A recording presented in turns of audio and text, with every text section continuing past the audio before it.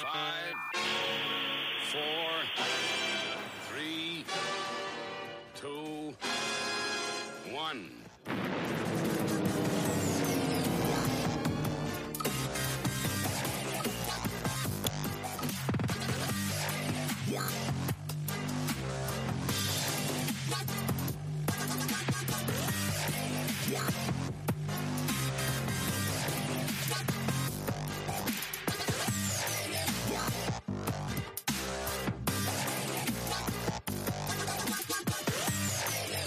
All right then. Hello, willkommen, bienvenue, konnichiwa, ni hao, jambo. It's time for the Armis Inquisition yet again, episode 265 on Sunday, the 15th of January, 2023. I'm Phil. I'm Ben. I'm Matt. And we're joined by a wonderful thought criminal tonight. Allegedly, Dave. How are you, Dave? Nice to meet you. I'm good. I like that thought criminal. Yeah, there's plenty of us about at the minute. It doesn't take much these days, does it, to be a thought criminal? No, and so I suspect that in 5 years we'll be running for our lives. Yeah. Best not to have a chip. That's the main reason not to be chipped. Very easy to track you down once you've had your implant, like they're doing in Sweden now. Those crazy mothers. Sam's just come in the chat. Dave, just been listening to Dave on the Sheep Farm podcast. We were just talking about that before we went live, weren't we, Dave? You've just met with those guys. Yeah, I was a bit surprised that they got it up so fast. It was only yesterday or the day before. I can't remember. Yeah. Well, we're big fans of the Sheep Farm boys. We met up back in October. I think it was towards the end of October. Dom and Chris. So yeah. Yeah, well, I'm hoping to meet them when I get back to England. Yeah, cool. Well, Dave, I was saying before we started that there are so many areas that we could talk to you about. You seem to have done so much research in very, very sort of wildly disparate areas. And the main reason I contacted you was I heard your chat with our mate Noble from CFR Network, where you were talking about the Old Testament, and I thought I really want to talk to Dave about this stuff because it just fascinates me, ancient history and theology and the sacred texts and whatnot. So why don't you start by telling us a bit about how you got into this subject and why you started researching ancient history? Okay. I actually woke up because of 9/11. I saw it. I was actually there watching it, and that basically launched me into like a 18-year search for truth. And I guess you know what it's like when you start looking at a particular subject, you find other bits of information that kind of lead off somewhere else, and then eventually follow those, and you're down another rabbit hole, kind of like putting a jigsaw together. So yes, you're right. I jumped from one topic to the next. And when I got to the topic that shall not be named, FE, that was the last straw to make me go and look at the Old Testament, something I'd been avoiding for most of my life. I've been an atheist for 40 years. So been very successful in avoiding that topic, but the FE basically made me sort of decide to read the book and see what it was really about. Right. I was absolutely shocked to find that it was a story that I could understand, and it all made sense to me. So that's where I started. So what was your upbringing like? Did you have an atheistic upbringing or a traditional Christian upbringing? Or? Well, my mum was a Roman Catholic, but she's non-practicing.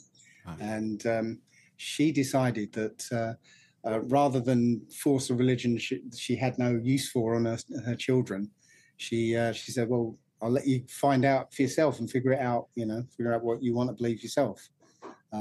So I had no exposure to it, never went to church, never went to Sunday school, never went to any of it. I was fascinated when I was from the age of about 6 by the Greek and Roman gods. I read this book that we had. It was wonderful. And I was shocked. I was a bit gutted when I went to school, went to history, thinking it was going to be about these gods, but it was about the battling of Hastings instead. And I was like, oh. And then I went to RK, it was called, but religious knowledge, thinking, okay, now I'm going to find out a bit about all these Roman gods. And no, it was about JC, and I was like, oh. So I sort of thought, no, they're all control systems, don't want anything to do with it. Yeah, so that was it. That must be quite a unique perspective to sort of come at this fairly fresh and in later life as an adult, because generally the culture that you brought up in has some sort of effect on you, you know, through your childhood, whether you're raised in a Christian school or even from an atheistic perspective, that would give you a certain leaning when you start doing the research. Absolutely. I mean, you know, most people are what they are because that's what their parents are. You know? Yeah, exactly. If you were born in Iran or something, you'd be a Muslim now. You know, if you were born in India, you'd be a Hindu. You know, it's one of those things. But yeah, you're right. I didn't have that, so I chose atheism, and that seemed to serve me well for a good 40 years. But once I woke up, and I really believe the Most High kind of, was pushing me, nudging me in certain directions, because basically what it did, this awakening, was show me parts of the system, parts of my world that I believed were absolutely real, and then deconstructed them for me. And I was just writing this to somebody as before you came up. Essentially, it left me no choice. So I something got deconstructed in front of me, and the only choice I had was: do you change your life, or do you continue to live the lie that you've just found out? And the only choice I've got is, well, I've got to change my life. Now that would be quite a painful position psychologically. I think a lot of people would find themselves in. I think a lot of people would just decide to go along. It might be more comfortable to just sort of go along with the status quo. Well, yes, it is. And I think I don't want to sound like a conceit or anything, but I got to that pinnacle. So I was in America. I was making a whole lot of money. I was a computer programmer on Wall Street, making a whole load of money. I had a Ferrari on the driveway, my dream car. I had a big house. I had a room full of man toys. And one day, and I literally just told this story a couple of days ago. One day I was in the Ferrari and I stopped at traffic lights, and people crossed the road in front of me, and they stood by the side of me looking at the car. And I was sitting there, and I looked at them. I looked straight ahead, looked back at them, looked back ahead. I thought, I'm in a car. From where I'm sitting, this could be either a Ferrari or a Ford Fiesta. I don't know, because I'm inside the car. So did I buy this car for me or for them? And, after, a long night, the answer was I bought it for them. And then I looked at the big house that we were in, and it was a big house, and there was 4 of us rattling around in the thing. And I remembered that, when we were together in a small bungalow, we were all together and we were, having fun. But now we're in this big house, all separate. We were kind of split apart almost. So, the idea of this big house just unraveled, and so on. Every aspect of my life unraveled. And when I saw the truth behind it, I couldn't just ignore it and live the lie. I had to change my life. Yeah. Can I pick up on something you said before? You said the Most High, and this is something I've heard you say in other videos on your channel, other presentations you've given, and it comes across to me as a very deliberate terminology to use. Is that correct? Mm-hmm. And could you maybe Absolutely. explain why you use that term rather than God or something else?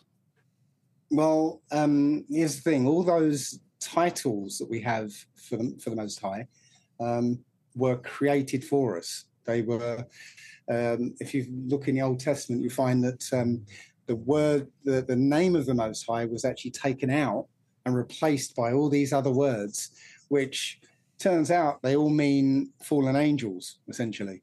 So God stands for Gad or Gadriel, who was the angel in the garden, according to the book of Enoch.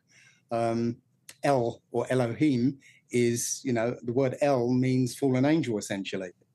Lord is Baal, and so on and so on. Yeah, Lord of the Flies, but Beelzebub.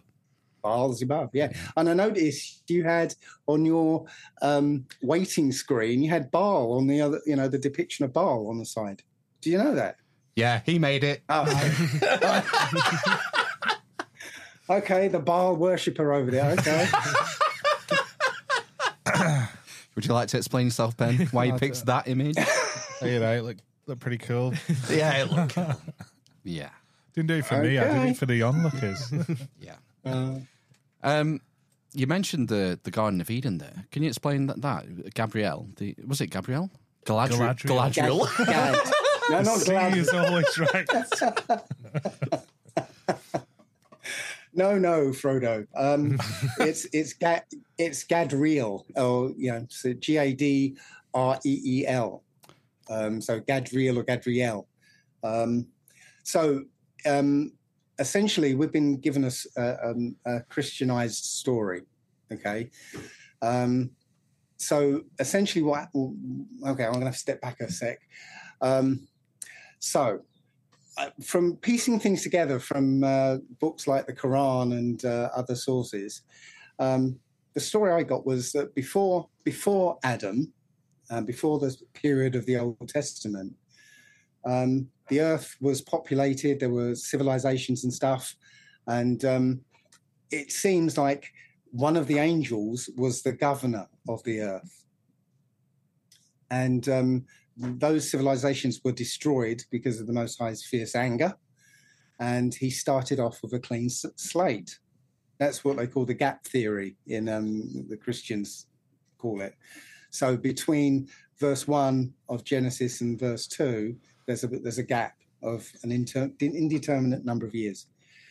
So when the Most High started again with Adam, he told the angels to worship Adam as if he was the Most High. And one of the angels, the chief of the angels, said, "No, I'm not worshiping this mud man. I was here first. I'm more powerful than him. I'm not doing it." And he basically started a rebellion, as it were. Now, the first attack in that rebellion was an angel coming down and seducing Eve. And you find that in the book of Enoch. Now, the reason why I'm pretty sure that this is what's happened is because of the word. I might have to step back a bit again, but maybe not. But the words in Paleo Hebrew are very, very, very specific. Okay. I do a demonstration how specific, but I'll leave that aside for now. But a word is a word picture. So one word encapsulates a whole experience, okay? So I think where the confusion came is that a word was inserted or swapped in the translation of the Old Testament, of Genesis. So when it was talking about the garden, it talks about a snake. Now, the word for snake is, and I might get this the wrong way around, but nagash with a G. All right, so the g sound is in the middle of the throat. But there's another word, nachash, okay, which is the ch sound at the back of the throat, okay? They're very similar, and they sound very similar as well, but one means snake, and the other one, when you take all the meanings, it essentially means an angel, and it tells the story of. And let me sort of list the meanings of the word. The meanings of the word are to lie with a woman, to have sex, to adduce an argument, and I can't remember, but it basically tells the story of an angel who to sleep with an enemy, to sleep with somebody as an enemy. Okay, so it tells the story of an angel who had sex with Eve, but not out of love or anything, but as an enemy to do something, and that was essentially to mess up the bloodline. So that's what happened. She had sex with the angel, and then she showed Adam what to do. And Adam and Eve were meant to be immortal. They were going to be the immortal governors of earth. And you can find that in the Wisdom of Solomon. I think that's one of the books of the Apocrypha. That Adam was created as an immortal. So they were supposed to be immortal, but as soon as they had sex, right, they lost that ability to be immortal. Is part of that the symbol? Is that the apple? Is that apple story being symbolically thrust in there? Yeah. The taking of the apple is from Eve is more of a euphemism, if you like, for taking the flower. We'd recognise it if it was, the cherry, Yeah, exactly. Yeah, that's exactly what I'm thinking. Yeah, that's very interesting. So, sorry, go on, Dave. Yeah, I was just going to say that incursion was repeated later with the actual fallen angels in Genesis 6. So it's a pattern. It's a plan to destroy a bloodline. That would be the Nephilim, chapter 6, Indeed. Genesis. So was there any offspring from the Eve fallen angel relationship? Indeed, that was the line of Cain. So because Eve had sex with the angel and then Adam, she gave birth to two children, one of each father. So Cain exhibited some of the traits of these Nephilim.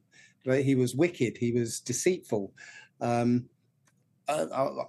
step back a second. Humans naturally can't lie.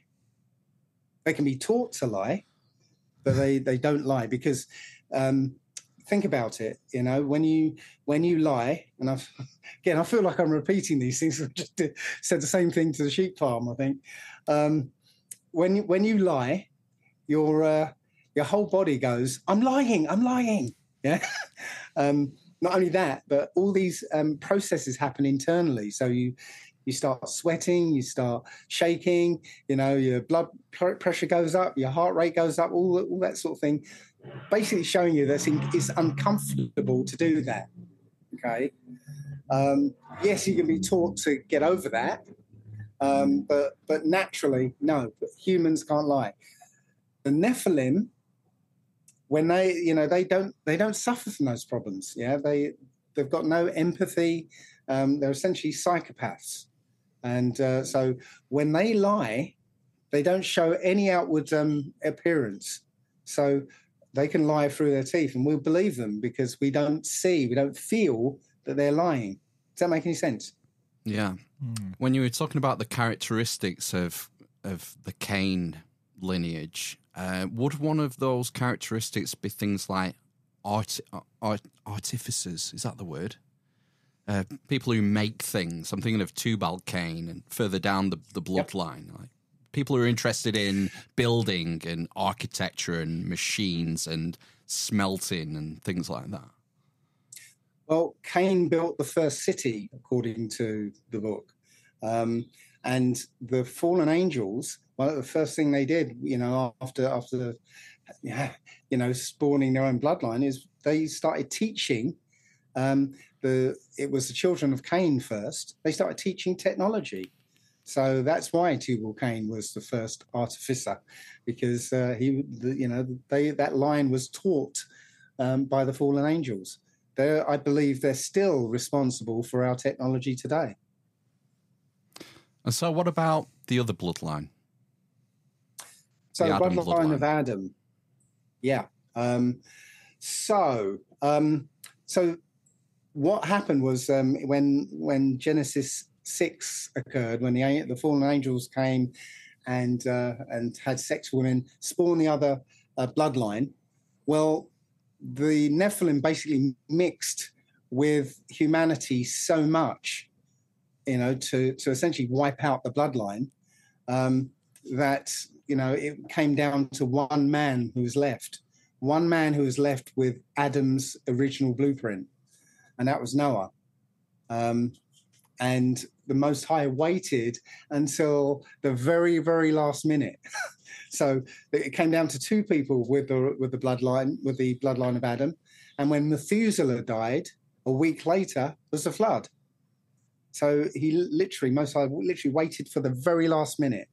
And then Noah was married to, it turns out, a woman of the line of Cain, a woman called Naamah, who was the daughter of Lamech.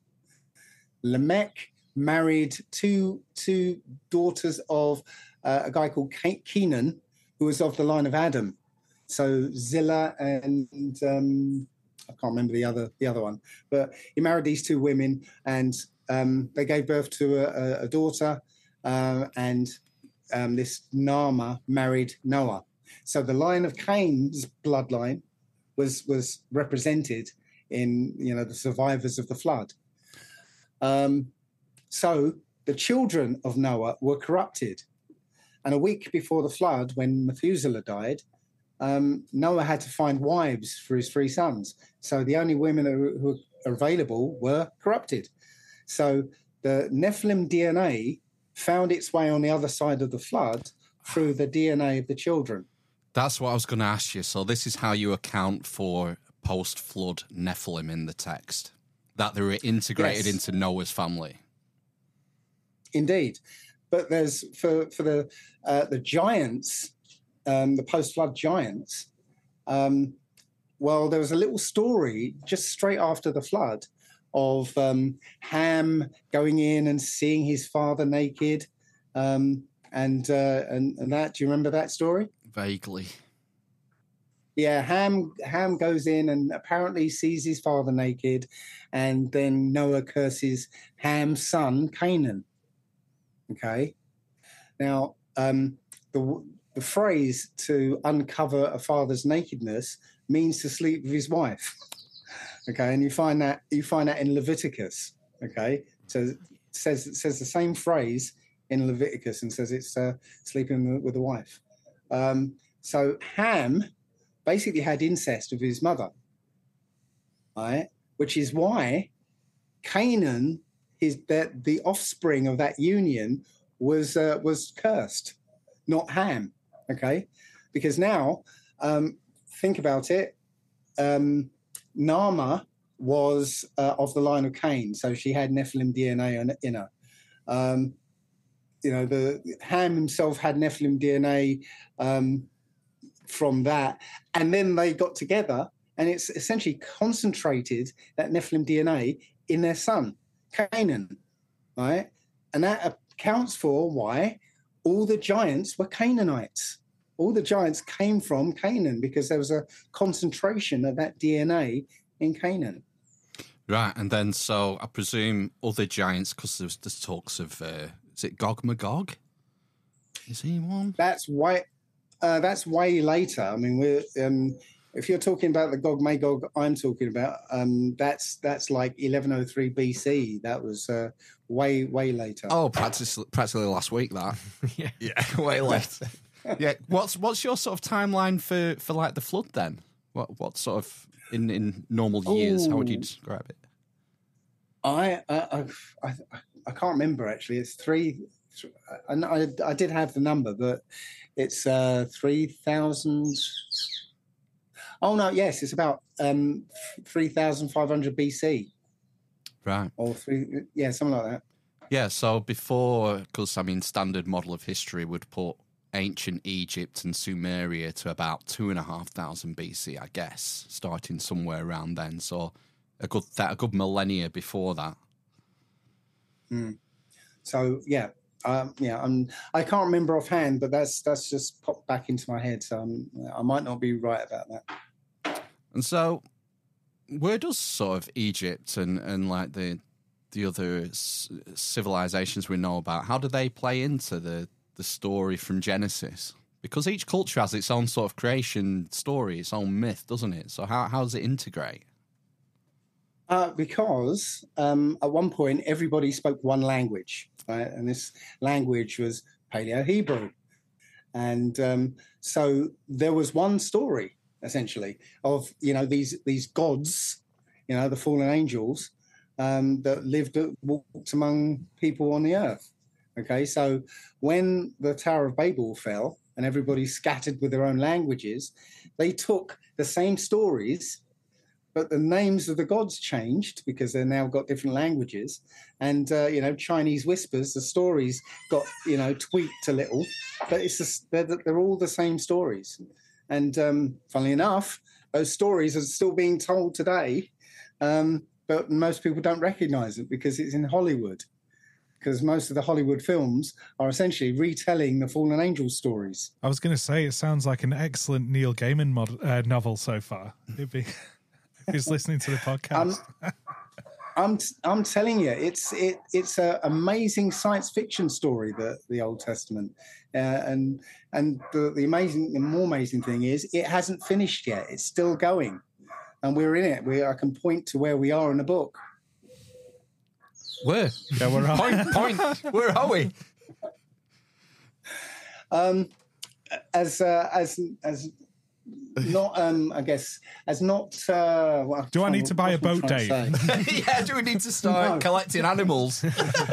No, but if you live, I believe if you live in America, right, you might want to get some I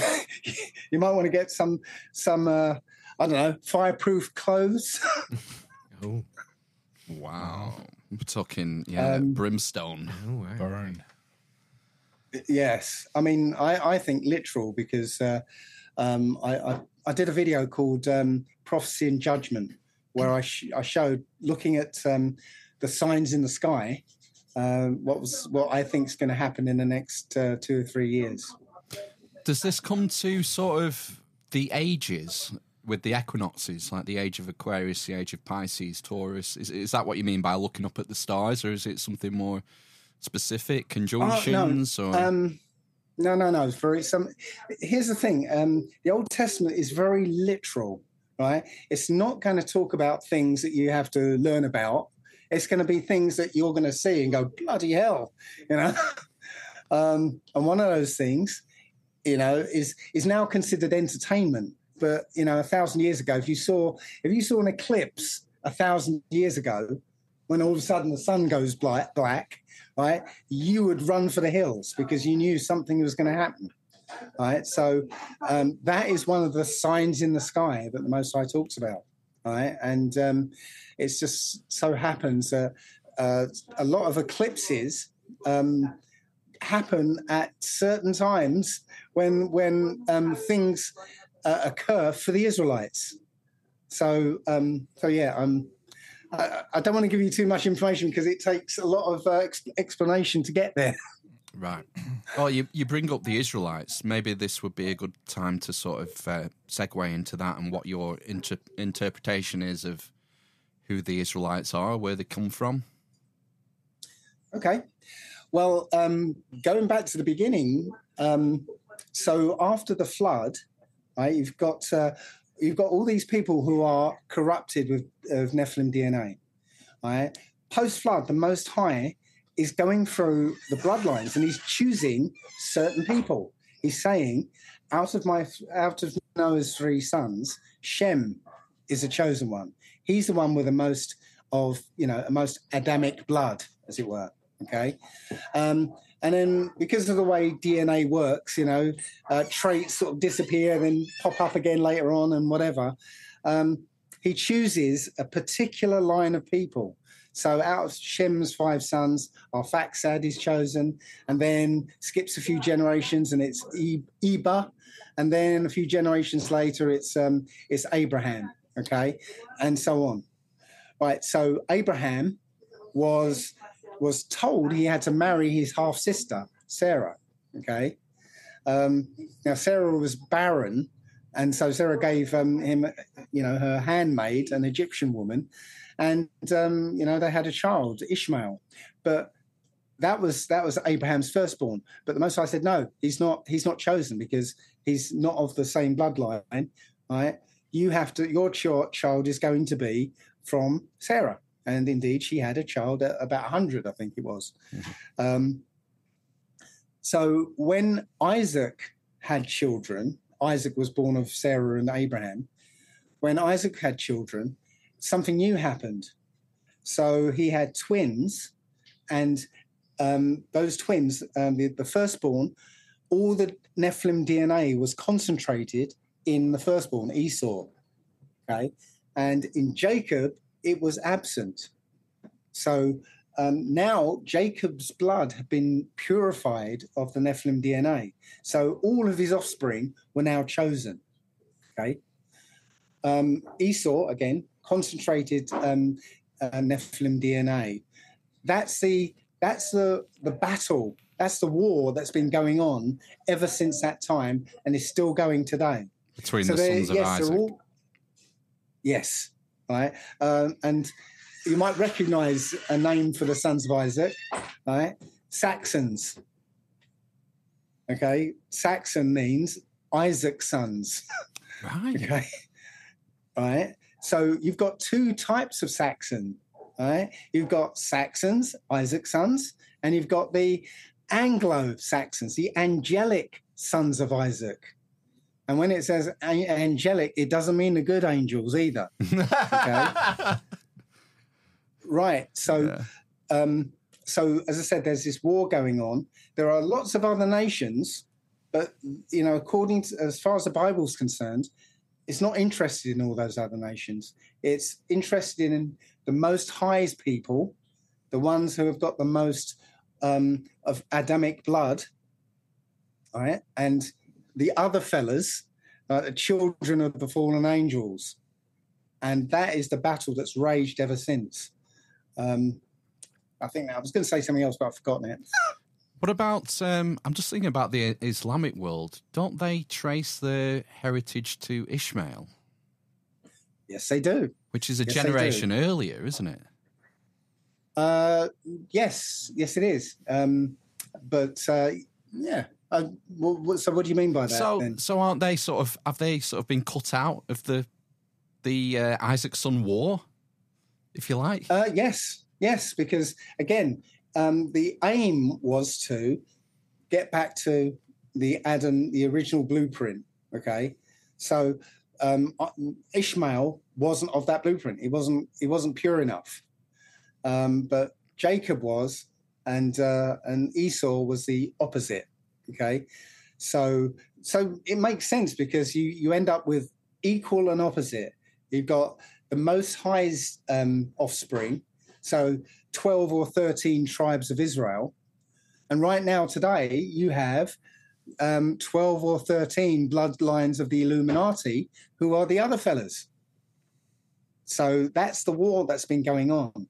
And if you go back to that story of Esau and Jacob, well, Isaac had the inheritance of the whole earth, okay? And not because as like a ruler, but as a steward, which was Adam's original job, really. Yeah.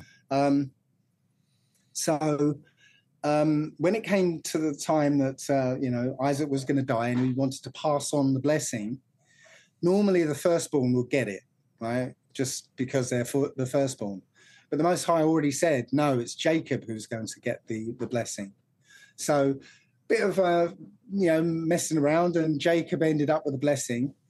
Esau came back and was like, realized he didn't get the blessing. So he begged his father for a blessing. And his father said, you're going to live in the best places on earth. You're going to live luxuriously, but you are going to do so by the sword, by warfare and violence. Okay. But Esau's blessing was a temporary one. So Esau's blessing came in a time we call the Renaissance period. Okay. So 500 years ago, their blessing came in. They started rampaging across the earth, killing, maiming, destroying, and now they live in the best places on earth. And they got there by the sword, right? But it was only a temporary blessing. It's only temporary because Jacob got the real blessing. So Esau's blessing is running out. It's ending right now. Right? 500 years down the line, it's gone, which is why that bloodline is rushing to essentially exterminate the Israelites, because they believe if they can exterminate the Israelites, then they will inherit the earth by default. Now then, when you say Israelites, a lot of people listening probably have a different conception of who you're talking about. Would that be fair? Yes, because one of the bloodlines of the Illuminati, right, has essentially usurped that identity. In fact, the people who are usurping the identity used to be called the name stealers. The Khazarians in the Khazarian Empire, they would literally, because where they were situated, they were in between essentially the West and the East. So people traveling, merchants traveling from the West towards China, say, they would have to pass through Khazarian land. And so what the Khazarians would do is, welcome them in, say, hey, come in, stay at my house, have the best seat in the house, have the best food, let's feed you up, let's get you drunk. And they would question them, well, where are you going? What's your full name? Who's the person you're going to meet? How much are you going to pay for it? And once they've got enough information, they'd kill the person and then go and make the trade. Right? So they'd usurp that guy's name and work that way. So the people you're thinking of, well, they've told you they're not the real people, right? Because they don't call themselves Israelites; they call themselves Israelis. They don't call themselves Judeans or Yahudim; they call themselves Jews. Yeah, they don't call themselves Shemites; they call themselves Semites. It's all word magic. Okay, but even their own scholars say they're not the people. They're not the real people. So the real people, the book says, were going to be, in the last days, they were going to be coming out of a period of 400 years of slavery and affliction. And sounds familiar. If you look in Deuteronomy 28, the second half of where it talks about the curses, it tells you what that slavery and affliction is going to look like. And it was going to be the worst ever. Every time the Israelites were in a blood covenant with the Most High, they agreed to be the Most High's people. And the Most High said, well, if you follow my commandments, you are going to be blessed. Right? And it lays out the blessings in the first half of Deuteronomy 28. But he said, if you don't follow my commandments, it's not going to go well for you. And the second half of Deuteronomy 28 tells you what they were going to have to go through. So the Israelites kept messing up all the time. They kept following other gods and doing all these nasty things, and they kept getting punished. Now, the last punishment, the final punishment was going to be the worst. 400 years of hard slavery and hard affliction, okay, ending in the last days. And when it ended, people were going to start to wake up and remember who they are. In fact, the name of the Old Testament wasn't always the Old Testament. Its actual name is the Book of Remembrance, right? Because it was written by the Israelites back then for their ancestors, or their descendants who are alive today, so they can remember who they are and who their Most High is. So when does this sort of hijacking take place? Is it when the books are written down? Are we talking sort of 500-600 BC, when I think that's sort of the mainstream opinion, when this sort of book started to be collated and written down? Is it before that? When you say hijacking, what do you mean exactly? When the name stealers, as you put it, started to steal the names and steal the history, if you like. Right. Well, the current name stealing of these people, well, it started in the 9th century, when the Khazarians converted to a religion that they made up. It was basically a pagan religion, Babylonian religion, and they called it Judaism. Never existed before. The Israelites didn't have a religion; they just had a way of life. Okay. But they made this religion up, converted to it, and now they pretended that they're the actual Israelites. But 500 years ago, as I said, is when this bloodline, became dominant in Europe, and began their rampage. Have you got any top tips on spotting a Nephilim? Okay, here's the thing. Okay, it might upset a few people, right? But humans, according to the book, humans look like me. Okay, maybe a bit darker than me. Now, the children of the fallen angels look very different. They looked absolutely alien. Okay, they were pale-skinned. Well, no, not actually like you, because somewhat, because unfortunately most of us are corrupted by this Nephilim DNA. I've got green eyes and I've got excess body hair. There are a couple of the traits of the Nephilim, right? But the Nephilim looked like they were pale-skinned, blonde-haired, blue-eyed. Okay. There's no melanin in their body whatsoever, or the right type of melanin. Okay, so the reason I know this is because when Noah was born, Noah was born slightly different. So as a sign that he was going to do something amazing in his days. Okay, and when he was born, his father Lamech was terrified. He said, "I've given birth to a son that doesn't look like me. He looks like the children of the fallen angels." And the description of Noah was that he was born either blonde or white hair, very pale skin, and blue eyes. Right? And apparently it changed as he got older. But so we know what the children of the Nephilim look like. So they looked alien, but their method of warfare, right, is when they find a population, they infiltrate that population and get into positions of power. And when they've got enough power, they would, overrun and kill all the males and rape the women, and then take on the identity of the people, and then rewrite history so you don't know about the original people. And that's still going on in the world today. A couple of hundred years ago, an Australian was a very black man. Now an Australian is a white European. So it's the same process is going on. Now that's not to say that all white people are Nephilim. That's not true. Okay, what's happened, as I said, is this invasive species, who were very small number of them at the beginning.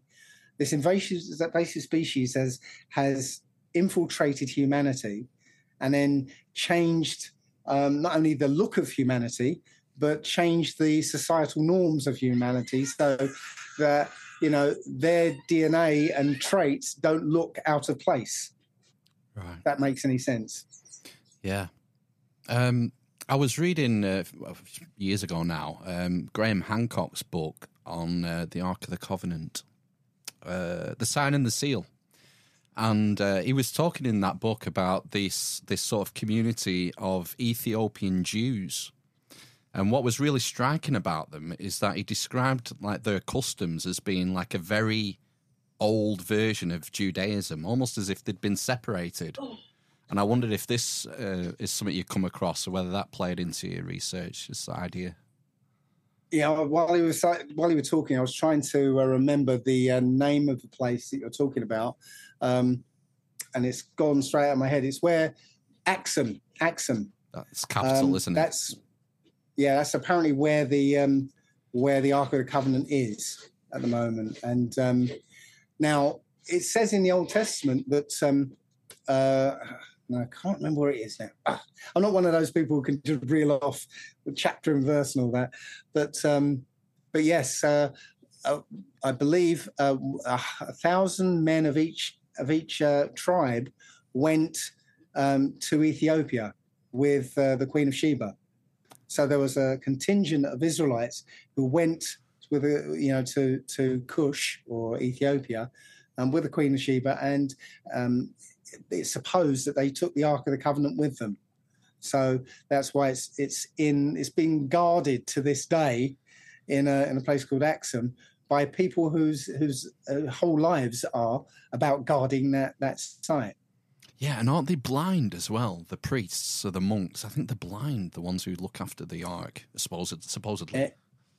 It could be because apparently it's a powerful weapon. It was used in the Old Testament. It was used as a weapon, just like in Raiders of the Lost Ark. When the Nazis open up. Don't look at it. Don't look at it. Face melter.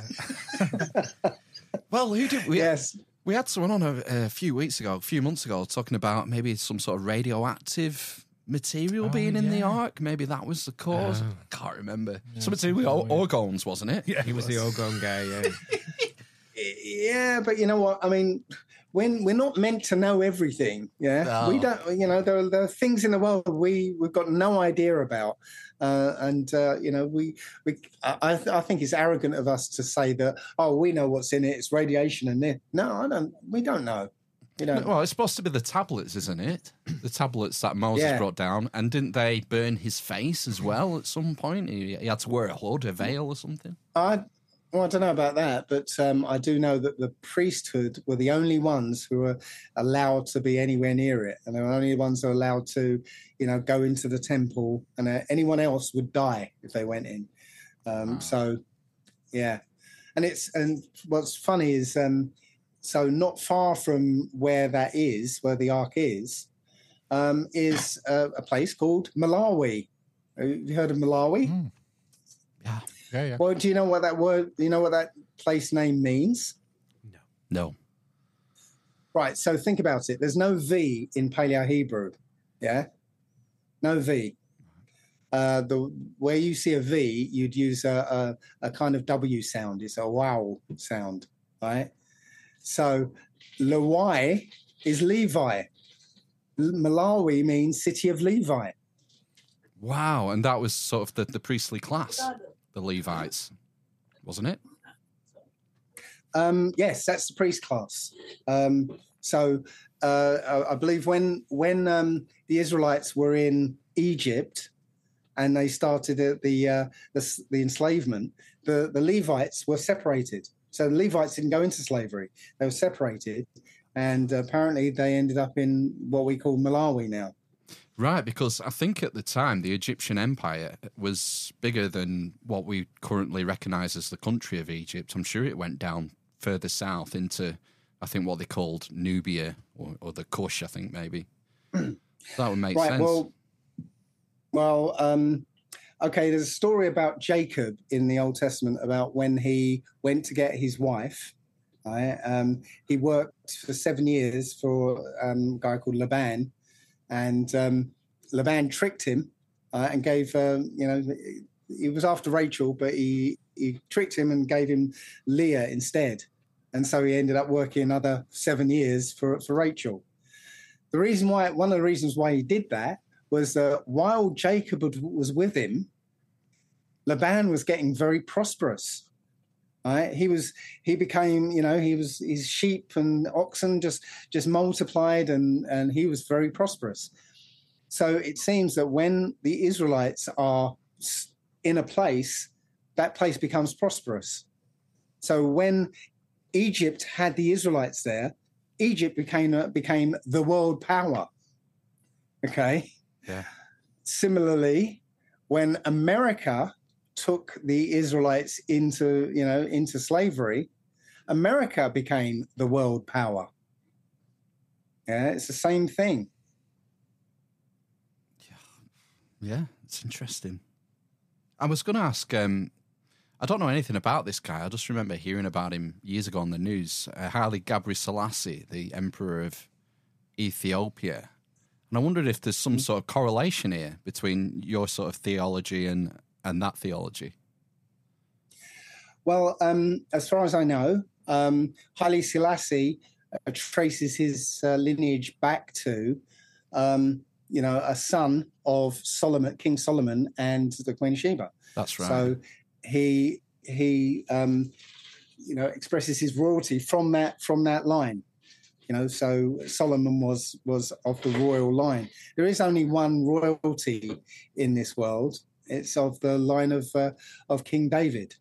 Now, in England, we had that royalty, that royal line, and it ended with the Stuart line with Charles II. Funnily enough, yeah. I don't think it's an accident we've got Charles III now, but yeah, Charles II was the last of that royal bloodline. What happened next was when Charles II was deposed, a white Germanic bloodline took the throne. They usurped the throne, and that Germanic bloodline is still on the throne today. Is that William of Orange? William of Orange. And then somebody else, I can't remember, it was Edward? No, I can't remember. Frederick married a daughter of Charles II, or I can't remember, but they married into that bloodline, but they weren't, obviously because the lineage follows the father, they weren't actually, of the bloodline. So their offspring weren't of the bloodline because the lineage follows the father. Wow. So, as I said, we've got this. I think Frederick was of the Hanover family. So we've got a Germanic bloodline on the throne, and not the actual original Davidic one. And we live in a United Kingdom because of James, King James. He was of that bloodline. He was of the line of Phares, and he actually was the one who united, Ireland, Scotland, and France, and even France actually, into the United Kingdom. Okay, that's why we have the Union Jack. It's a reunification of Jacob. Yeah, it's all. This is all connected. This was supposed to be, or England was supposed to be, the New Jerusalem, the new stronghold of the Israelites. But it wasn't sanctioned by the Most High, so it collapsed very quickly. I've got a video called "Why Great Britain is No Longer Great or British," and I go into that.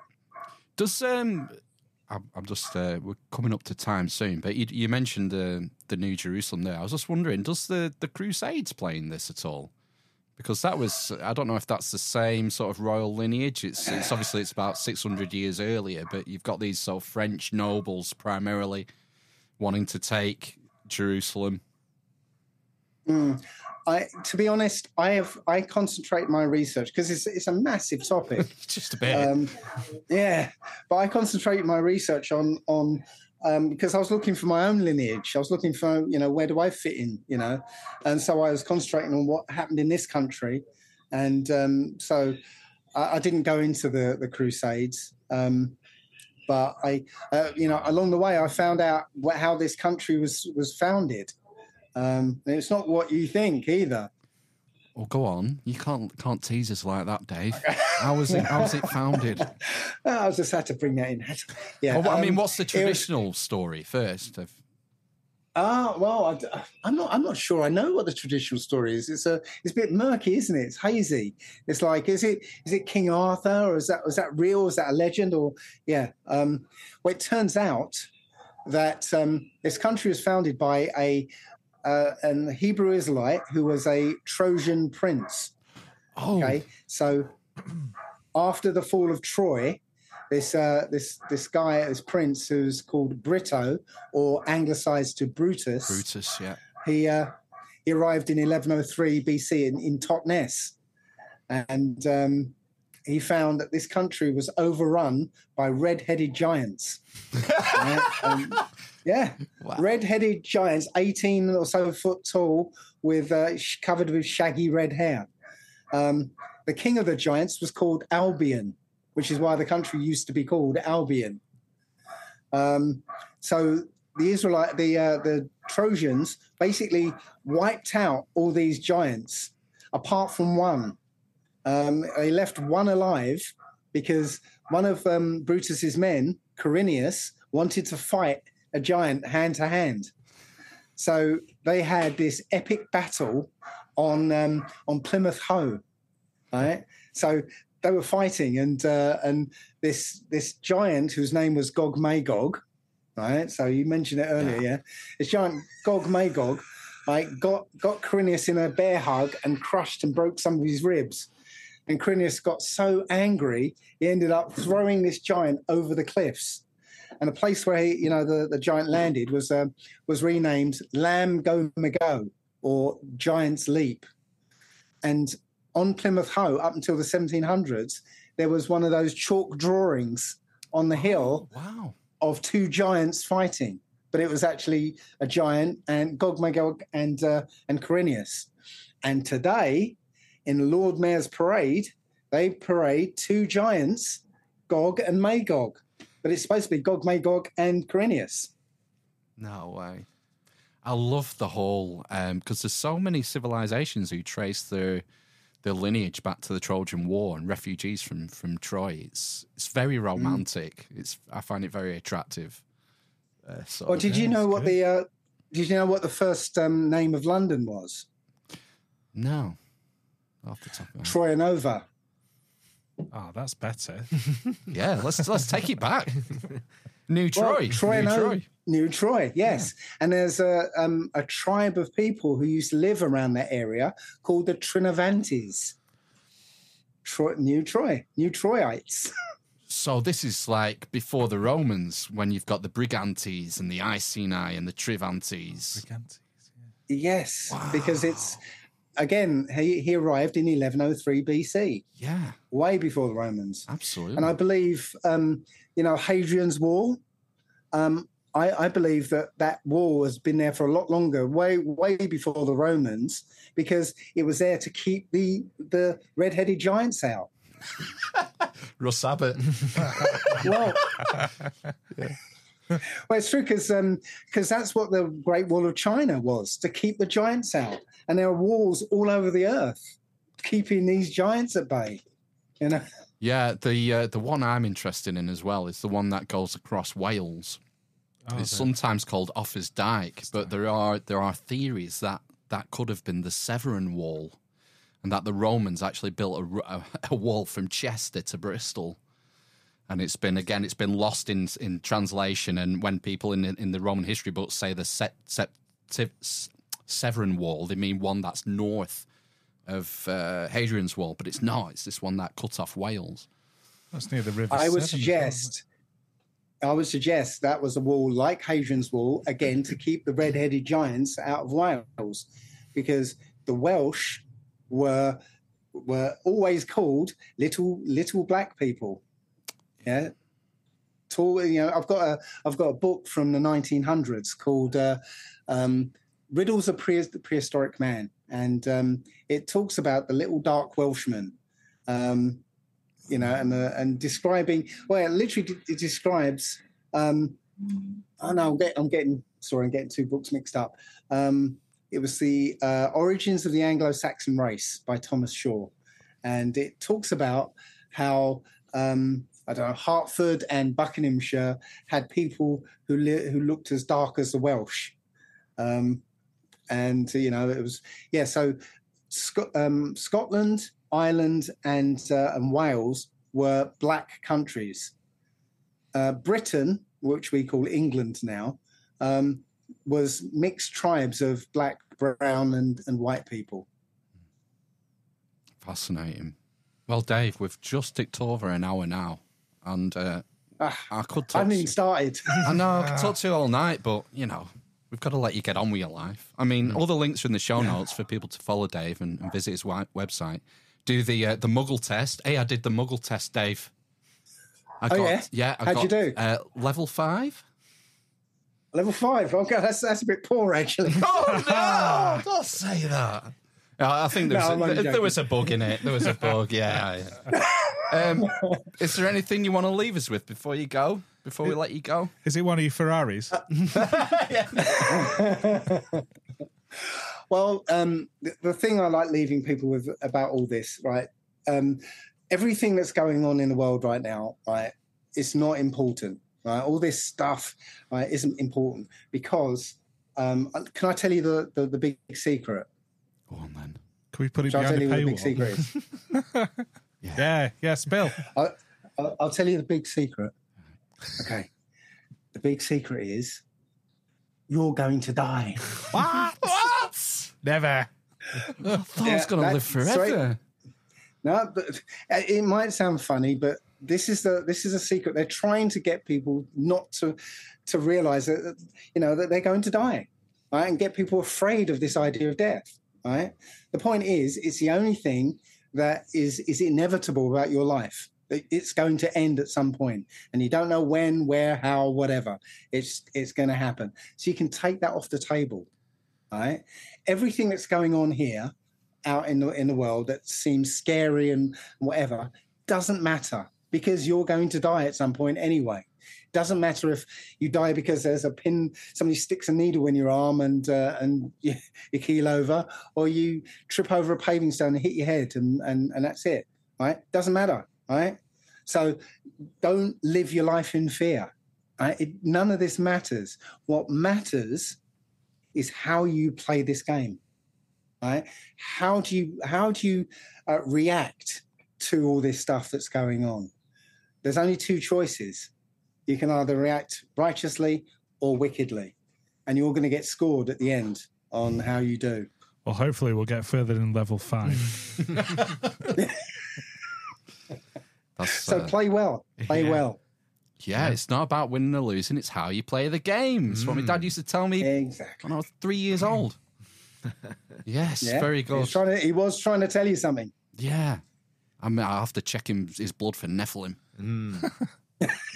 Well, Dave, this has been wonderful. Thanks a lot for joining us. Like I said, links are in the show notes. Why are you not subscribed to Allegedly Dave's YouTube channel? No, I know. You really should be. Absolutely. Yeah, it's been an absolute pleasure, Dave.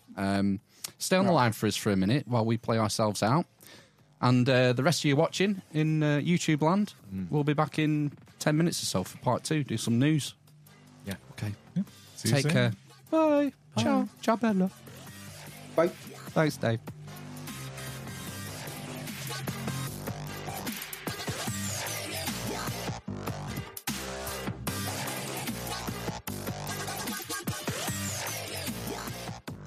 Okay, welcome to part 2, Electric Boogaloo. We're back. The dwarf, the cripple, and the mother of madness. That was our chat with allegedly Dave. Yeah, I'm a bit. The myth, the legend. I'm a bit worried because of my excess body hair, my green eyes now. Yeah. Phil's looking at me and going, "You've got green eyes." Yeah, they don't look green to me. What would you say? You have to take him out and have a look. Yeah, greeny hazel. Grazel. Green eyes. Nope. I think, as Dave said, I think we've all got a bit of Nephilim in us. So some have more than others. Yeah. You're one hairy motherfucker, so you're probably, 70% Nephilim. Why am I so small then? I'm quite smooth. Oh, yeah. What? Yeah, shit. Yeah. Different genes for different things. They switched off the height gene. Son of Levi, that's where you get your genes from. What were you going to say, Ben? About you were saying something before we hit. Oh the yeah, I bug was one. saying we should have a raffle and sell ice cream during the interval, like an old school theatre. I went to a Pink Floyd tribute act last night, and it was the first date of their tour, and they had a raffle and sold ice cream in the interval. Was it Australian Pink Floyd? No, they were like from London, I think. Right. Yeah, but yeah, the raffle prizes were a half bottle of Freixenet and a bottle of peach schnapps. So it was that kind of gig, the best kind of gig. Did you win? I did not win, no, unfortunately. But we had a good time. What were they called? They normally have good names. Pinked Floyd. Oh, there we go. Oh, Matt Apocalypse in the chat. Get some Biden-style aviators. Yeah. Don't know what that's in reference to. And Danny G, looking good. Oh, Danny G. Oh, Danny G. Willie G. Da, da, da. Chungus never seems so sus. So sus. The question is, does Danny G vent to electrical? Yeah. Only he can tell us. He vents to electrical. Confirmed. Danny G vents to electrical. Right. Check out the link in the show notes. You really should be following Allegedly Dave.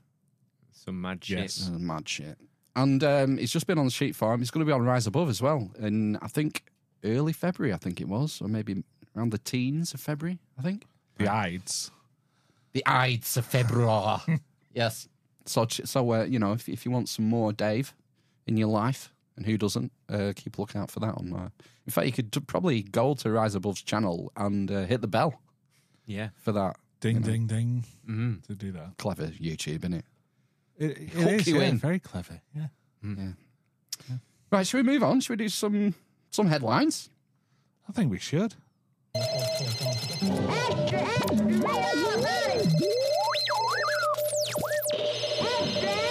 Oh, Fozzie B. Why is everyone a Willie G wannabe in our chat? Dunno. Oh my God! Capital letters. A big news story. Headlines of the week. What have we got? Dog goes foraging for stick, only to return with sex toy which she refused to put down. Did we not do this story in I think- October? Yeah, I think this happens on a regular basis. Would you- Stop leaving your dildos in parks. I think you're thinking of this. Yes. I oh, was, yeah. Yes. And you're getting a deja vu here. Spaniel dildo. Spaniels. Yeah, a dog. Cock Espanol.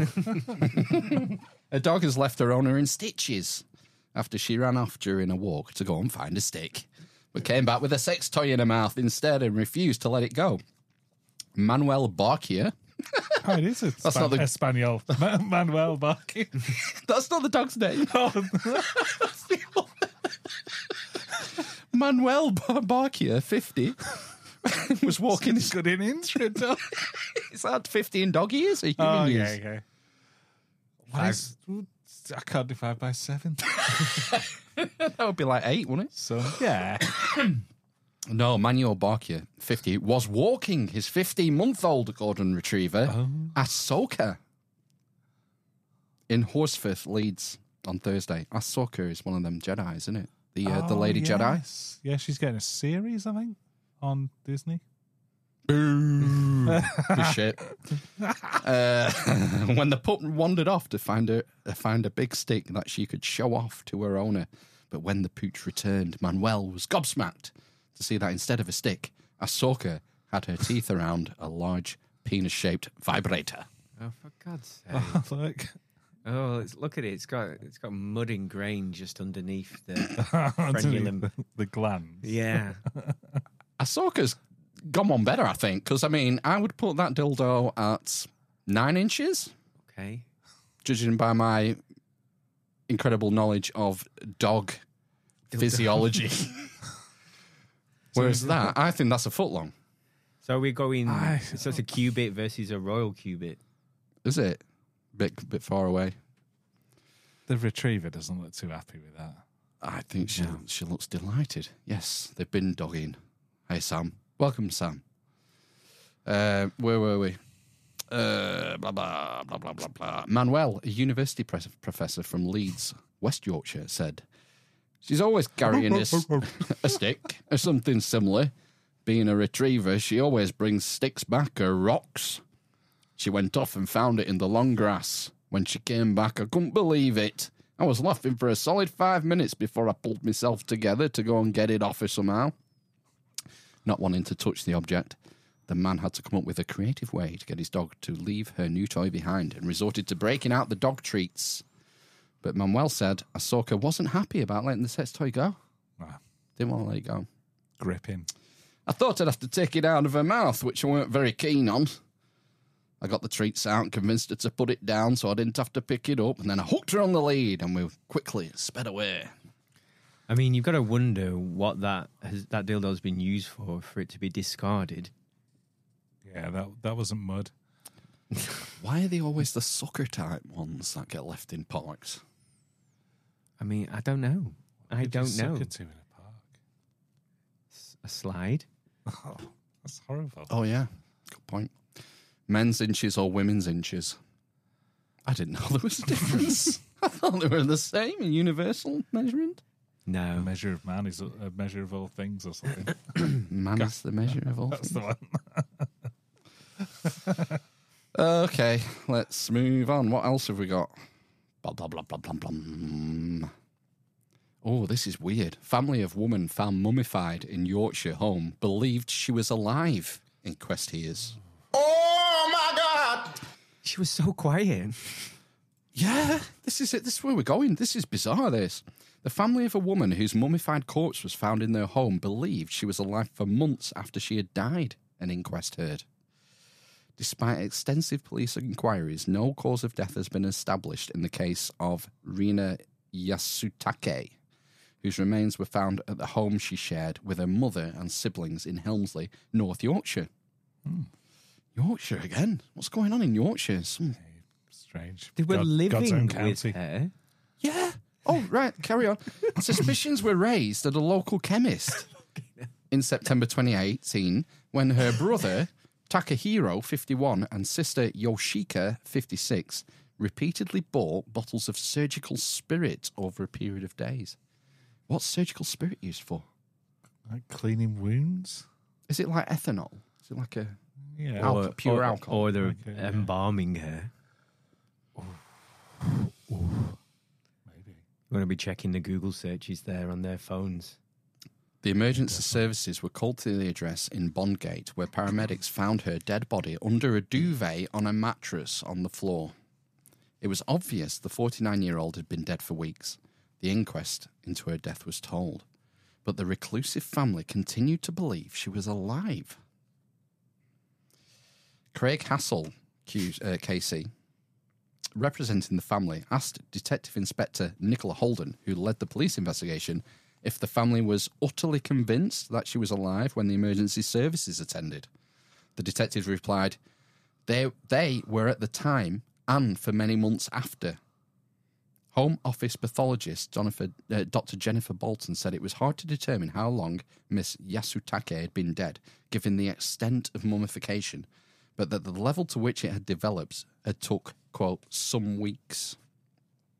Miss Yasutake's brother, sister, and 8-year-old mother, Michiko Yasutake, were charged with preventing a lawful and decent burial, but the prosecution was halted when it was found the family, originally from Japan, suffered from a rare mental disorder. No details of which are given.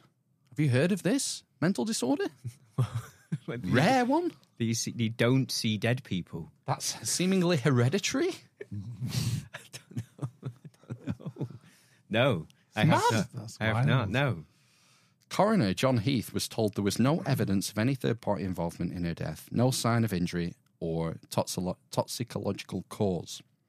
Rina Yasutake was a talented pupil and won a scholarship to Cambridge University, where she studied classics, specialising in linguistics.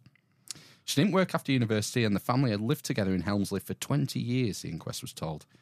In statements given to a psychiatrist, the brother and sister said that during the course of 2018, Rina stopped eating, grew weaker, and began to move less and less. Earlier that year, it was recorded that Miss Yasutake, who was 4'11" tall, weighed just 6 stone 6 pounds.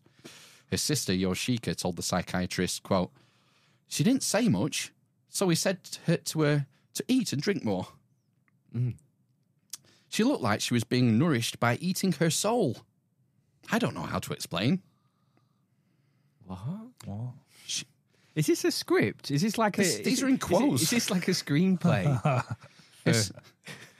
Her sister, Yoshika, told the psychiatrist, "She didn't say much, so we said to her to eat and drink more. She looked like she was being nourished by eating her soul. I don't know how to explain. Even though she was not eating, she was nourished with spiritual food and she was fulfilled." It's mad. Oh, God, that's like those people who get stuck in video games and forget to eat. Yeah. I've had my Roblox food or whatever. You've had a chug cannon on Fortnite. Was that Fortnite? Even though she was not, blah, blah. Mr. Hassel described his clients as very insular and isolated, and Miss Holden agreed that even when using a Japanese interpreter, I thought she was going to say even when using a Japanese accent. communication was difficult, as the family spoke their own dialect. Wow. What? So It's like backslang. interesting. It's wild. Miss Holden added that during inquiries, it was found they had no means of communicating with the outside world and had no TV or radio. Mr. Heath recorded an open conclusion saying, "I am unable, from the evidence available, to determine how she died." It's crazy. Crazy story, man. That is a crazy wild. story. That is the craziest story I think we've had for headlines. Mummified. I mean, the headline says mummified. So, was she mummified? The article doesn't go into any detail of any sort of mummification. Were the signs of organs being removed, that sort of thing? That's what I was going to say. Is her brain been scraped out through her nose? Maybe they mean desiccated. Yeah. She just dried out. Dried out, isn't it? Yeah. With the heat, they had the heating on really high. Current. Or It must have been pre gas price increases, maybe. Yeah, 2018. Oh, is that when it was? Right, 2018 okay. So, is yeah. from- So Well, you that's can't when she was have the discovered. heating on all year round then, wouldn't they? Yeah, fuck it. Yeah, It is bonkers. can't add anything that, it's bonkers. More. I want more information. Yeah. Especially this rare mental disorder. Where was it from? North Yorkshire. Will you not be able to look at the are you not allowed to get access to the coroner's court notes? Well, it's ongoing. Right. So maybe there has to be a verdict, maybe, or Okay. Or did they say recorded an open conclusion? So maybe that's the end of it. Finally, I can start the Armis Inquisition True Crime podcast. Yeah. Yeah. Start with With this one. this. The mysterious mummification Yeah. of Rina Yasutake. Yeah. Yasutake! And Okay. still don't understand. If you thought that story was mad, I did. Oh, well, look at this. This is a good one, this. Twin Credible, where where I just did 4 different were near identical strangers with same name and eerily similar lives. So we took a DNA test to see if we're twins. Right. Brady Fagel was in for the shock. Love it. Brady Fagel was in for the shock of a lifetime when he met his doppelganger, who eerily has the same name and life as him. That's the weird. This is weird, this one. Good. So on the left is Brady Fagel, and on the right is Brady Fagel in their respective baseball team uniforms. I think I've met Brady Fagel before. I can Did tell you you? which one. Well, let's go on. Both men are 6'4", red-headed, wear Nephilim. glasses. Nephilim. Yeah. Wow, we need to get Dave back. He's probably still online. Is he still in the Zoom? Sue's in the waiting room. It's in the green room. And they both play baseball. In 2015, the two men first got mistaken for each other when they had the same elbow surgery Oh, yeah.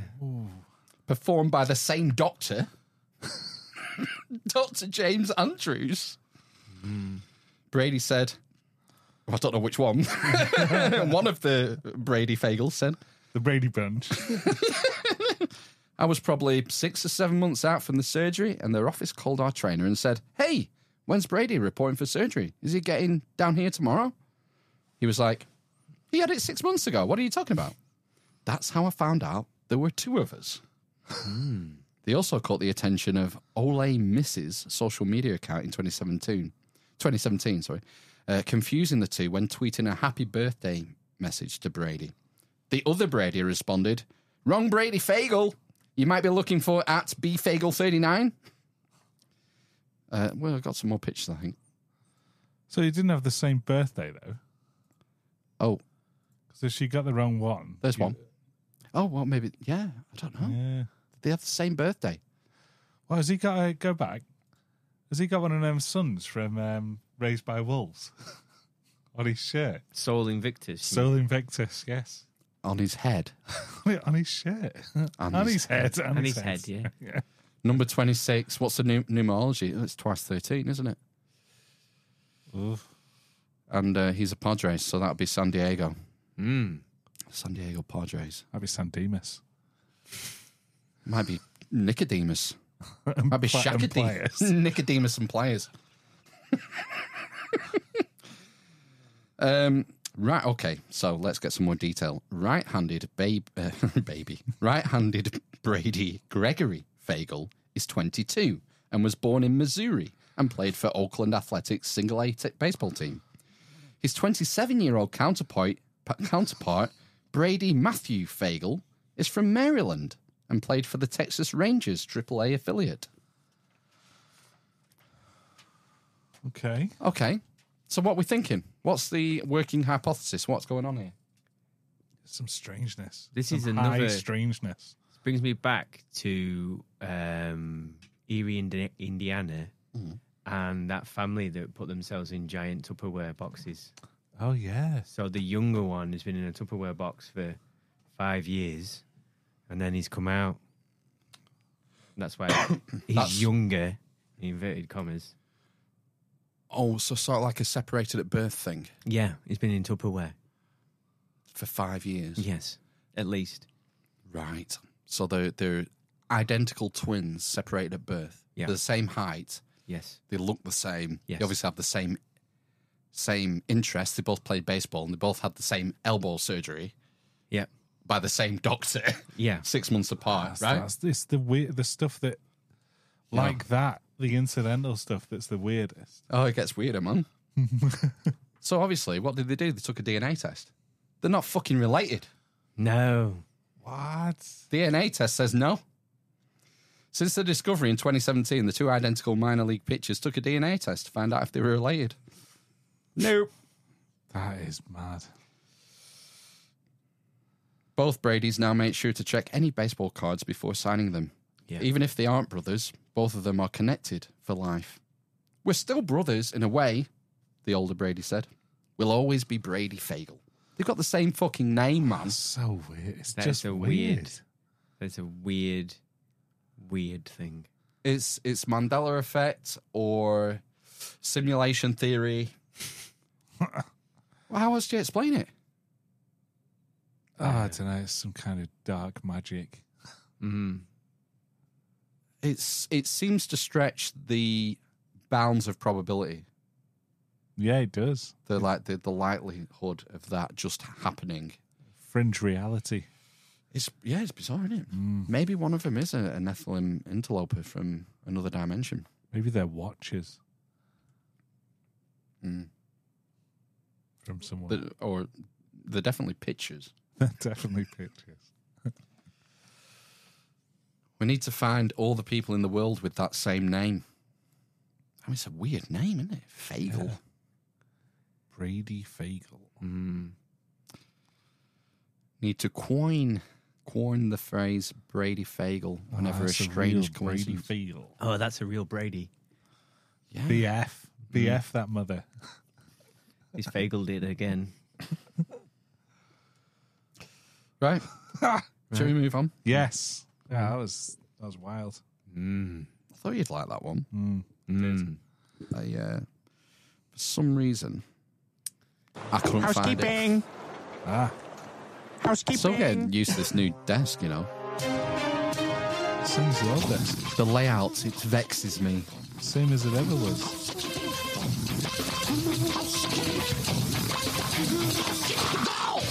This is a Value for Value podcast, and if you find this podcast valuable, please consider returning some value. There's a myriad of ways of doing this, and my favourite, as ever, is word of mouth and sharing links and hitting people in the mouth and say, yo, hey you fuck, listen to this. That's a bit strong.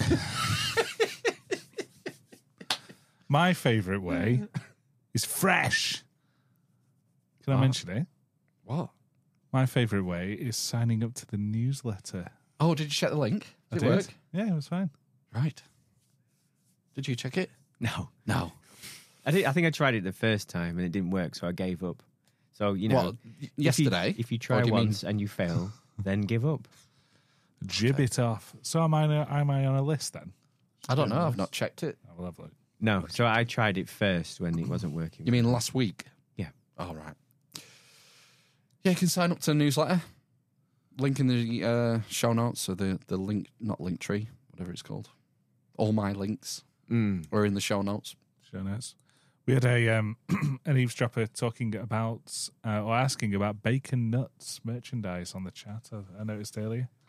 It is a thing, yeah. You can get a Bacon Nuts branded mug, T-shirt, Here it comes. hoodie. There's the T-shirt. I don't know if hoodies are available. No. T-shirts and mugs are.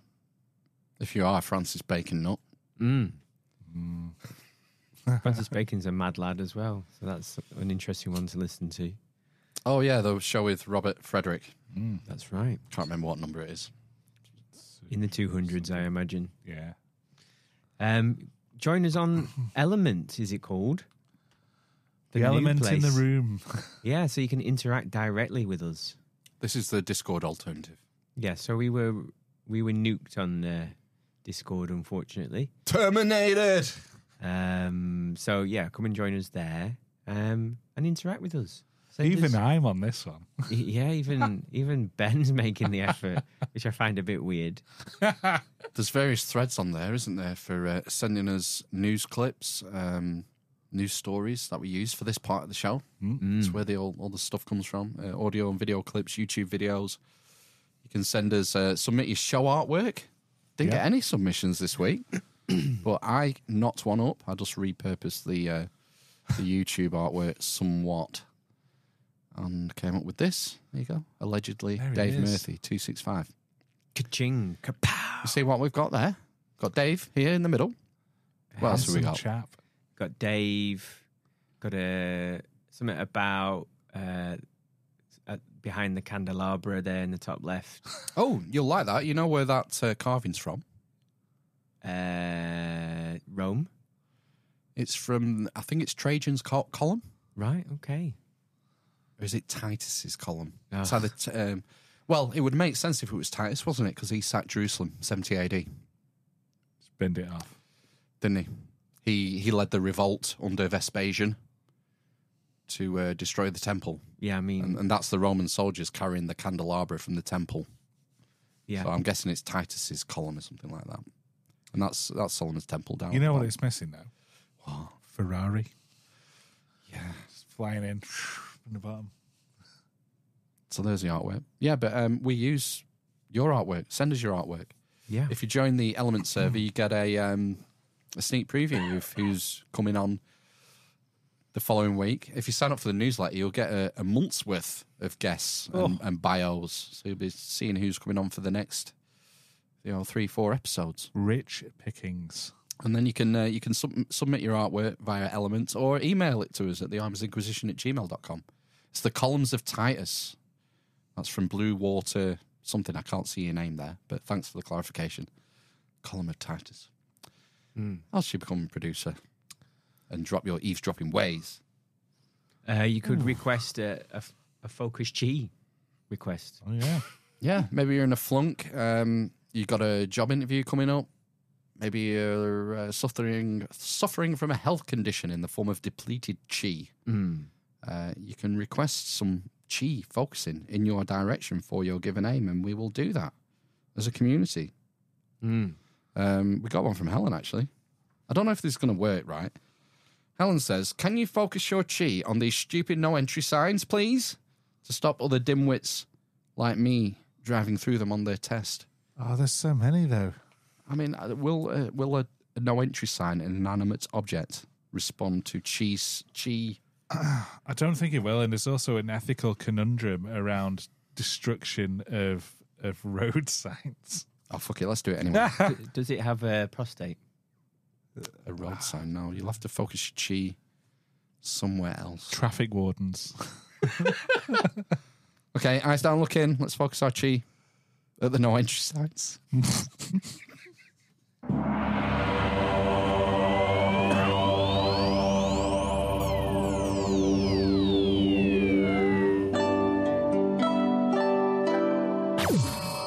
China is asshole.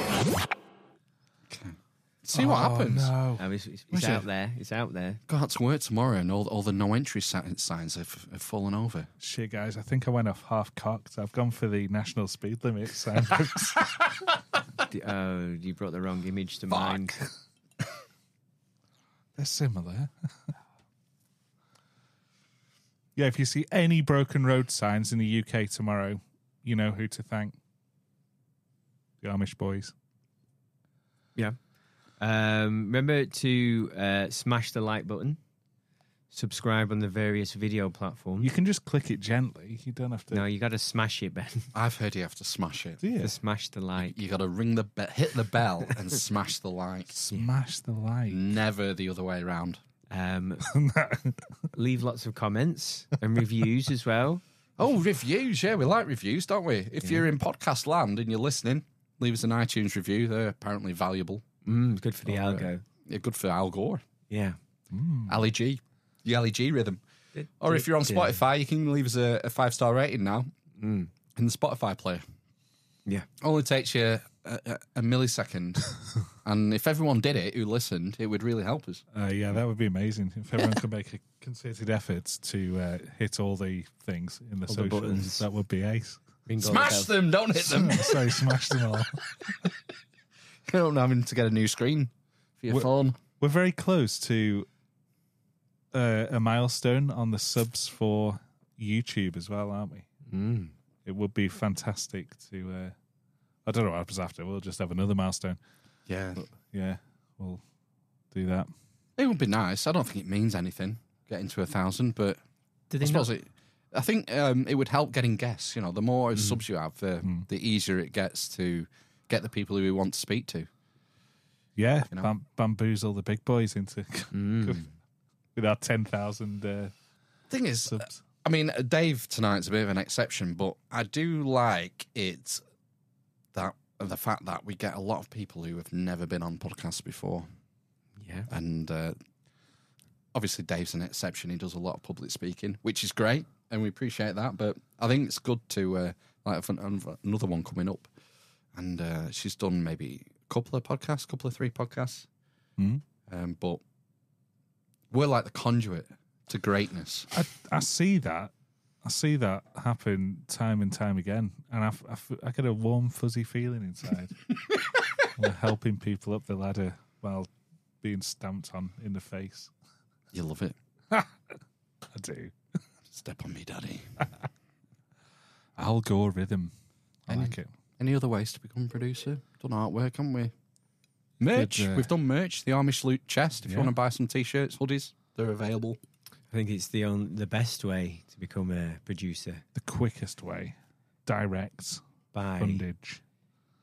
tossing us a coin. Toss a That's coin right. to your witcher. Go to do it for the lads. The lads. You know, because we're northern and we're bloody miserable and the weather's fucking shit. Go to thearmisinquisition.com. Find a PayPal button there. You can give us a one-off donation. Sign up for a monthly recurring sustaining donation. Jerk a coin at us, for fuck's sake. Ugh. Throw a coin over your knuckles. Limp Dick City. And we really appreciate it. It helps us keep the lights on, pay for the web hosting and the Zoom and all the other associated costs. Coal for the computer under here. Yes, the coal-fired PC. There is a scuttle. And Shout out to the 13 Questions podcast, which have you done it? Which I appeared on last night. And spoiler alert, it's not actually 13 questions, it's 14 questions. Oh, have they added a 14th question? There's a 14th question. What is and it? Do you they've remember? reordered them as well. Oh, do you remember what the extra question is? What's your one sentence of advice you would give to future generations? To future generations, not yourself. If you're, what was your answer? Eat food. Not too much. Mostly plants. Mostly plants. That famous saying. Apple Hood and Mother Pie. Nurse Gladys would say. Yeah. John Campbell. What was it? Save Plotland. No spoilers. All right. Vent to electrical. Subscribe to the Amish Inquisition podcast. Did you enjoy your time with Bill and Adam? Yeah, it was fine. I'm not sure that they enjoyed their time with me, though. Oh, don't say that. So Did they tell you in no uncertain terms? don't come back. So you recorded yesterday, did you? Yeah, so it's out on Monday, Bill says. Oh, wow. Quick turnaround. That's what Bill says. Right. So we'll see what happens. Good. Well, we'll probably, when that comes out, we'll post links in our social media. Yeah. Or I might have it. I mean, I was going to say I'll have a word with Bill, but I don't have a Discord account anymore because I got banned. Maybe we could put it on our feed. Yeah, if you want. Well, I can ask him. If it's all right with those guys. I'm sure they won't mind. No. Or maybe we'll leave it a week. Yeah. Let them have it on their feed for a week, and then we can add it twice. Let the hordes come and download. Yeah, whatever. Right. Okay. So we've covered it. That's all the ways of becoming a producer. So we better thank them. It's time, isn't it? It's time to big up the man Dems. Yo. Producers for episode 265. We have Nick, Martin, Helen, and Lee from The Big Conspire. Thank you so much. They are. Yeah. So amazing in their love. Literally. The best mate. Because I'm literally a communist. The dwarf, the currant, the grape, the doctor of thugonomics, the Homophobe. The wind. the chest feeding, Communist. the based sigma chad, the Corn pop. Cunt. the baby penis, Inner asshole. the dime bar, The number 11. the e-gun on the bus, the big chungus, the cripple, and the mother of... From hell. Are you retarded? I don't get it. Never will.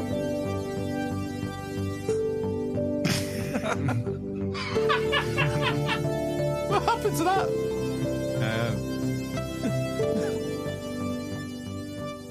I wonder why there's no No audio. no audio there. Costa Rica! No, There it is. It Quiet. did say Did you hear it then? quietly. Oh, it's coming out of the telly now. I was just wondering that. Oh, whatever. Never mind. Fucking shit. What's going on here? Is that one come out of the telly as well? Yeah, it is. What is going on? That's never happened before, has it? Advanced audio properties. Oh, let's not do it now. We're like kind of live doing a podcast.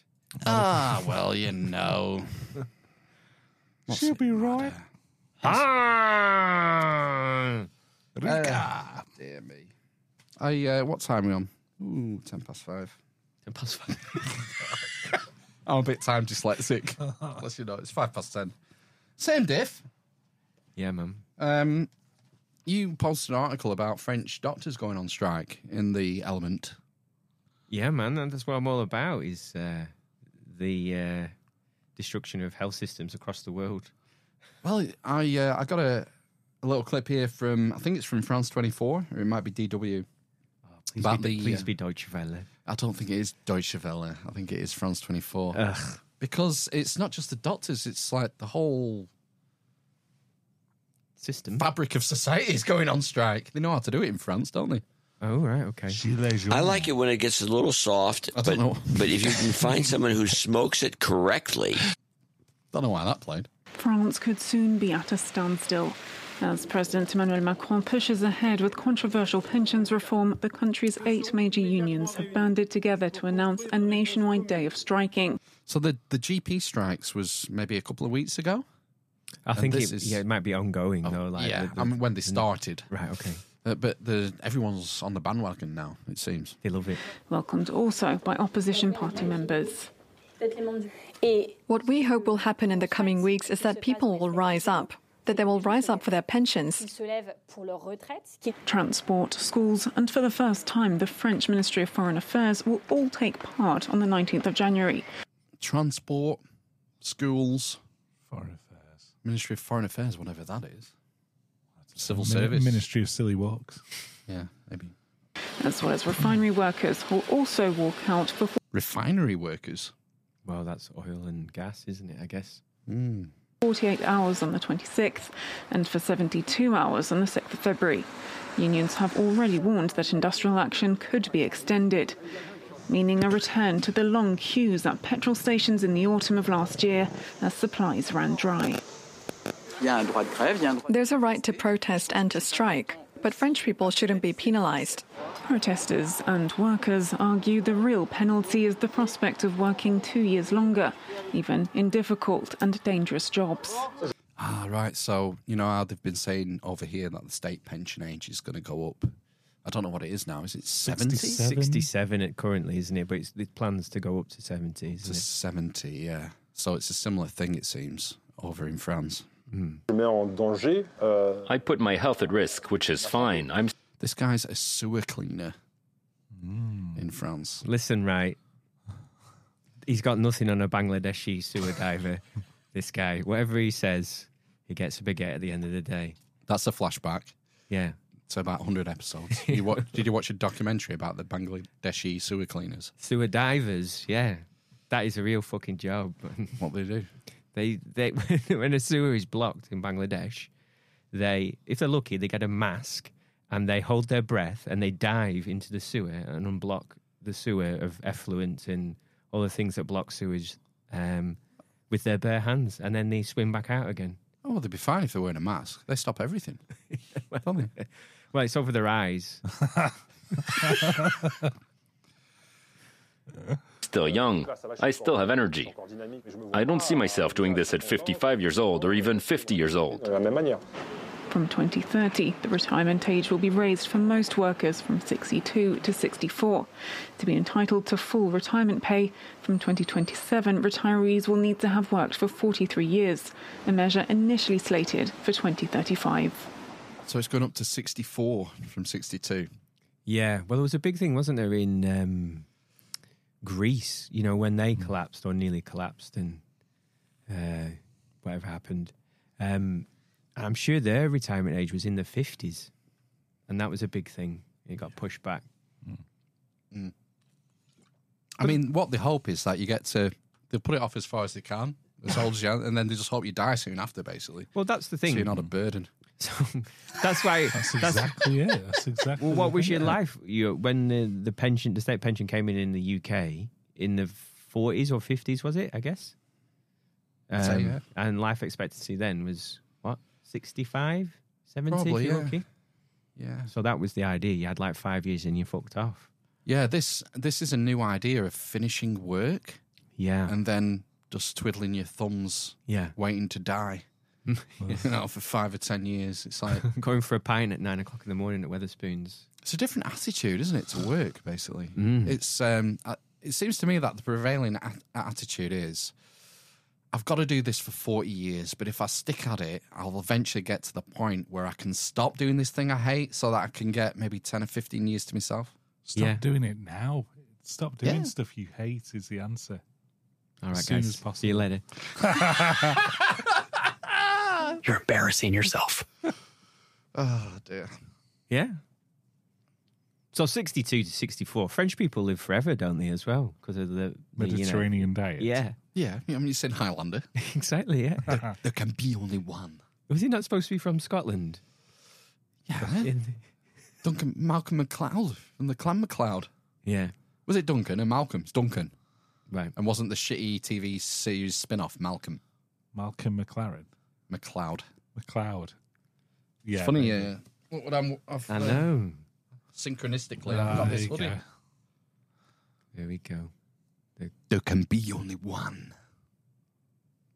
Yeah, very good. Don't lose your head. No. That is bad. I knew it would be better in France than it is here. Mm. And they'd be complaining about it. They're not afraid to strike, are they? No. Whereas, I say we are afraid to strike. We've got a rich history of striking. Yeah. But, I don't know, we seem to accept a lot of shit. It's almost like, how much will people accept? Yeah. And we accept a lot as Britons. And then once people do start to rebel, they stop, wait, take a little step back, wait a bit more, and then push forward again. Yes. Oh, well. It's fine. I mean, it's just part of the system we live in. If you're going to be in that, I don't know. It's a weird attitude we have with working and our lives and our balance, isn't it? Yeah. It's, it reminds me of this sort of another article you posted, this communal living thing in Suffolk, which was really weird. Oh, yeah. Why I'm hitting a nerve this week, aren't I? Yeah. Why is it weird? I thought that was... I thought it was an interesting alternative lifestyle choice. Yes. So this is the Suffolk Manor House where 60 people live together. Amish Ben wasn't up for it, though. I wasn't up for an Amish manor house. Why? It's lovely. We would grow our own Amish food. Bacon nuts. Yeah. Old Hall, it's called, which is in Suffolk. And there's about 60 people, 65 acres of land. I mean, I've heard this before, that 1 acre per person is all you need. Yes. Depending on how you organise it. Yep. And they work towards self-sufficiency in energy and food and prepare meals as a group with a rota system. 130-room house. They've got 44 adults, 15 children, plus volunteers. Is that Tony Robinson? This is David Hodgson, 74. What books has he got? Can't quite tell. He's got 3 of the same book twice. It's probably his own book. Second shelf. Holy Bible. He's lived there since 1988. He raised 2 children there, worked locally 3 days a week as a design lecturer before retiring early to look after the orchards, where he's responsible for 75 apple trees and 30 plum and pear trees. I'd love to do that. Because we work collectively and we pool our resources together, we've got someone with lawyer skills, someone with architecture skills, people who can do thatching, lay hedges, builders, plumbers. It's more economically viable and it takes the stress away, he said from the armchair. Who's going to project manage it all? David, who is 74, says he feels sorry for people his age living alone. I mean, this is a great point because loneliness in old age is an increasingly noticeable issue, I feel. Just social care. Yeah, well, again, it's this thing, we've talked about it before, where families are fragmented. Mm-hmm. And it used to be that your mum and dad looked after you when you were incapable of looking after yourself. Yes. And then when the roles are reversed, it's up to you to look after your parents when the same happens. But because of different socio-economic circumstances, families are more spread out across the country, and this isn't practical in a lot of cases, is it? So people have to go into the social care system, spend an absolute fortune. Have you seen how much it costs per week I know to go in a nursing home? Ridiculous. $2,000 a week. And they stopped that thing. Have they not cancelled the 80 grand upper limit thing as part of that social care bill that they I don't know how it is now, but when I was hearing about it 5-6 years ago, I think the government left you 16 grand. Right. They'd leave you once you'd sold your house. Because my gran had a private pension, her husband's pension, and a state pension, and obviously that ain't going to cover 1,800 quid a week. So sell the house, all your savings go, sell the house, and then they'll leave you with 16 grand. They won't take your last 16 grand. Wow. But again, like, these folks seem to have a different approach to it, don't they? Yeah. David, who's 74, says he feels sorry for people his age living alone who don't have a fantastic social life like him. They're very lonely, and that's a terrible thing. He's right. Yeah, it is. And that was an interesting point. You get these volunteers coming from all over the world. France, Spain, Japan, Thailand, and such. During COVID, they closed their doors and imposed their own lockdown earlier than the government, which is interesting. Every resident does 15 hours of work a week in the house or gardens, cleaning, gardening, milking the cows, looking after the sheep, pigs, chickens, bees. They make their own butter, cheese, yogurt, grow their own wheat for the bread. Many of the members also have part-time employment outside the community. So they do 15, it seems each adult does 15 hours a week. Yeah. Which is, 2 days, isn't it? 2 days a week. Yeah. It's just your weekend gone. And we get into the financials, which is interesting. Yes. So David, he bought his 2-room unit for just shy of 20 grand in 1988, which is now worth 125 grand. For 2 rooms? Yeah. It's near Bristol, though, isn't it? Bristol's expensive, I think. So it's like a flat, isn't it? I guess. Presumably he paid cash back in 1988, so he owns no questions asked. He owns his unit. He therefore pays a monthly maintenance charge of 240 quid a month, which covers gas, electric, insurance, and then 80 quid a month for food. I spend about £100 a week on food. Exactly, yeah. Not 80 quid a month. No, so they, obviously. I think if you moved in there and just did 10 years, worked as normal. Yeah. Think how much you'd save. It's got a lot going for it, I think. Yeah. I know it's a bit weird. I mean, it probably would be very nice, but you would have to learn that whole thing of living in a village again, essentially, or a tribe or whatever, and having everybody know your business and everything being sort of like a group decision and all the rest of it. That's the thing. I wonder who's the tribal leader. I wonder if they elect. I said they had a council. They elect their own. And elders. Hierarchy. Council of 12. I would be like a shaman, so I'd get on it. Right. I'd be leading that council with my shamanism. I'd probably collect berries. Yeah, you would, if I let you. All right. Can I have a shed to live? We can't eat these berries, Ben. Just try it. These are holly berries, not halle berries.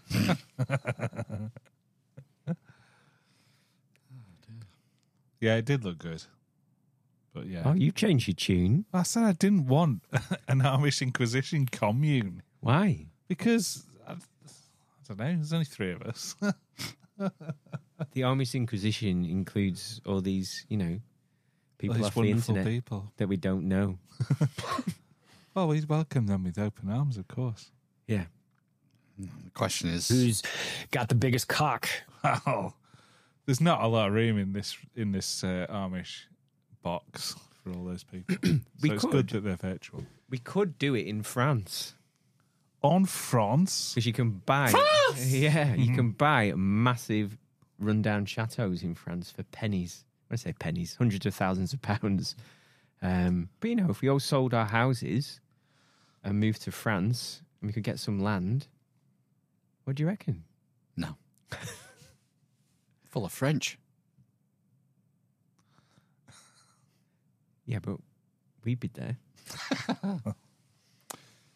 No. And maybe, could we go to maybe Languedoc? Languedoc. The Sabart? Yeah. Why not? Yeah. Go that area. Just north of the Pyrenees. Maybe nice and isolated there. Yeah. Get some Cathar history. Mm. Soak up some Cathar history.